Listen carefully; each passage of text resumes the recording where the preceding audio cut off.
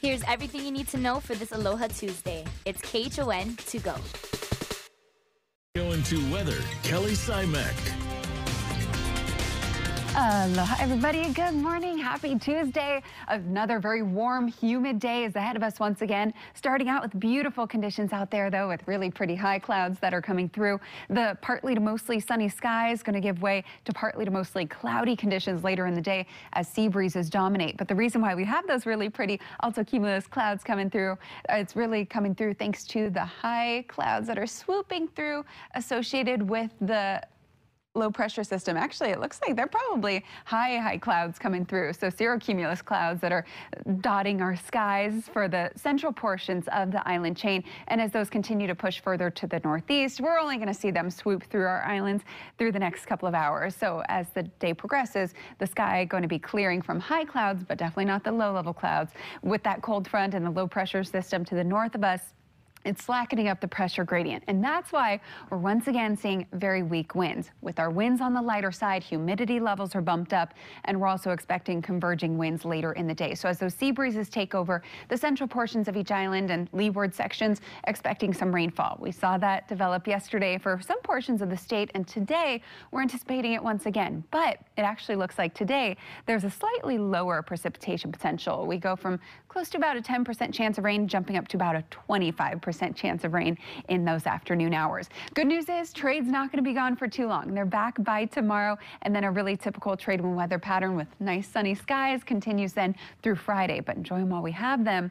Again, not today, but tomorrow, because once again, it looks like another round of warm, humid conditions going to be taking over on Saturday as we lose our winds for the weekend once again. So today, make sure you're staying hydrated. Definitely going to be a hot day with a state forecast high of about 86 degrees.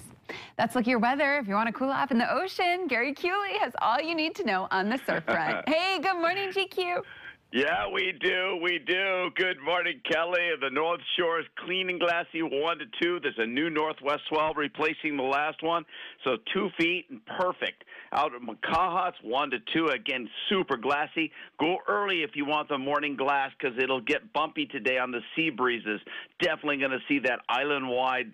We have 1 to 3 in town. Be patient. There are solid 3-foot sets, and this swell is going to get probably up to 4 feet on that big high tide. Huge high tide with nuisance coastal flooding in the afternoons through Friday. I'm telling you, it's a 2.5 high tide at 4 o'clock and an extreme minus 0.5 here at 8:30 this morning, just about as low as it ever gets. Diamond is 3 feet. Sandy's 3 feet. Makapu'u 1 to 2 with a few pluses out there. And again, everywhere like a pool. It's so glassy. The sun will set 7:07. Some developing news on the vaccine front. Moderna says its coronavirus vaccine is safe for children as young as 12. The company making this announcement this morning that its COVID-19 vaccine was 100% effective in children ages 12 to 17. Moderna says trials show their vaccine triggered the same signs of immune protection in kids as it does in adults, and the same types of temporary side effects like sore arms, headache, and fatigue. Moderna now plans to submit its new data to the FDA next week. Now, earlier this month, Pfizer got emergency use authorization for its COVID vaccine for the same age group. Here is today's Need to Know. U.S. officials are warning Americans to avoid travel to Japan. They say a surge in COVID cases caused by variants could pose a risk even to vaccinated people. Honolulu police are still looking for a suspect after yesterday's deadly shooting in Nanakuli. A body was found near the intersection of Hakimo and Pa'akea Road early yesterday morning. HPD is also looking for Sherman Campos. He was arrested in 2015 for stealing items from a church and is now wanted for failing to comply with the terms of his probation. If you see him, call Crime Stoppers. And the Vax Squad bus will be administering shots today at Castle High School. For a full schedule, go to KHON2.com.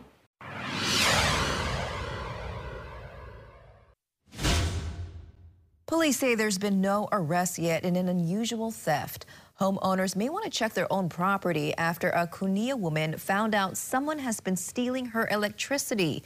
Chantel Wells found an extension cord plugged into an outlet in the back of her home, and that cord reached all the way down to a ditch. She noticed her power bills were much higher than usual, but never expected this until a passerby told her about it. Like a homeless camp that kind of lives out over there. We usually see them a lot at Walmart panhandling. It's a little frightening for myself as a single parent, and it was just like, wow, if they feel comfortable, taking electric from us, then, what else could they do? Wells says she doesn't know if other neighbors have experienced the same issue. Hawaiian Electric says once the power is used, the customer would need to go after the thief for the loss. A lot of people will be heading to the airport this Memorial Day weekend. That's right. Dallas Ontiveros rejoins us live from the airport with some tips on dealing with the big crowds. Morning, Dallas. Good morning, Christine Ross. We're here at the airport, like you said, and what a big difference we're seeing here in the 7 o'clock hour. Not a big rush right now, but we all know that come this weekend and in the next few days, it's going to look a lot different. So I'll start with the first tip right here, and that is to go early. Like I said, usually the average time people give themselves before takeoff is maybe 1 or 2 hours, but with a high demand of travel for Memorial Day weekend, give yourself maybe an extra hour to either find parking, check baggage, go through TSA. I mean, any room for error that could happen before leaving. Like, example, we heard this morning, the Safe Travels program. If you are traveling inter-island and are not vaccinated, you need to just kind of give yourself some time if there is any mistakes in that process. However, if you are vaccinated and are traveling inter-island, for example, you do not need a COVID test before or after, so that's definitely going to come and help. Now, another tip I want to share is to have either a sanitize or cleaning kit with you. You can have that in your baggage or on a carry-on, but this could mean extra mask, sanitizer for clean hands, disinfecting wipes. You just never know. I mean, airports and airlines have really been doing their best, but depending on where you go, it's just going to give you that peace of mind. Another thing I want to share is about ride sharing, or plan ahead on how you will get around. We all know that rental cars have not only been limited, but really expensive. So see if there are different options inter-island or your vacation state on where you'll be traveling to. Ride sharing over to the airport will definitely save you some time, but it's the cost. I mean, these Ubers and Lyfts are getting pretty pricey. So if you have a family member or a friend, that person is definitely going to save you both time and money. Last tip I want to share is do your research on the state that you're going to be traveling to. We know that Las Vegas, for example, they have their mask mandate down for fully vaccinated people, but a place like Houston, it's a little bit spotty. Some businesses have the mask mandate and some don't, so definitely do some background. But we'll give you another live update in the next half hour. But if you want some more information about traveling tips or Memorial Day weekend, head over to our website at khon2.com for the latest.